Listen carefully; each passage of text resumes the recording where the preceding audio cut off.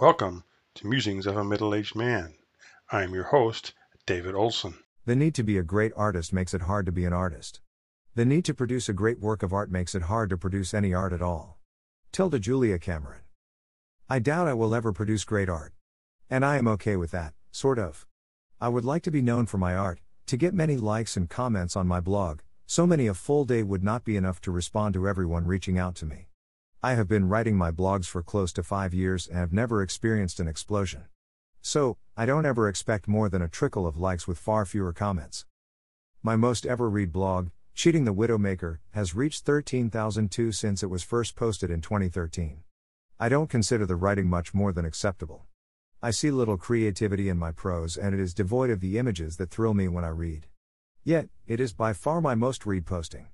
If one counts great art by the connection it makes with other people, then it is my best ever blog post. So, why continue to expose my heart to the world? For the joy of creating. I have a need that can only be mollified when engaging in creative endeavors, when I write or when I take photos, that please me. I thoroughly enjoy writing and shooting. Some of my pieces are good, some very good but not good enough for commercial success. I have read greatness comes from the result of producing vast quantities instead of waiting for the one great idea to appear. So, my plan is to create lots of works and hope at least one approaches greatness.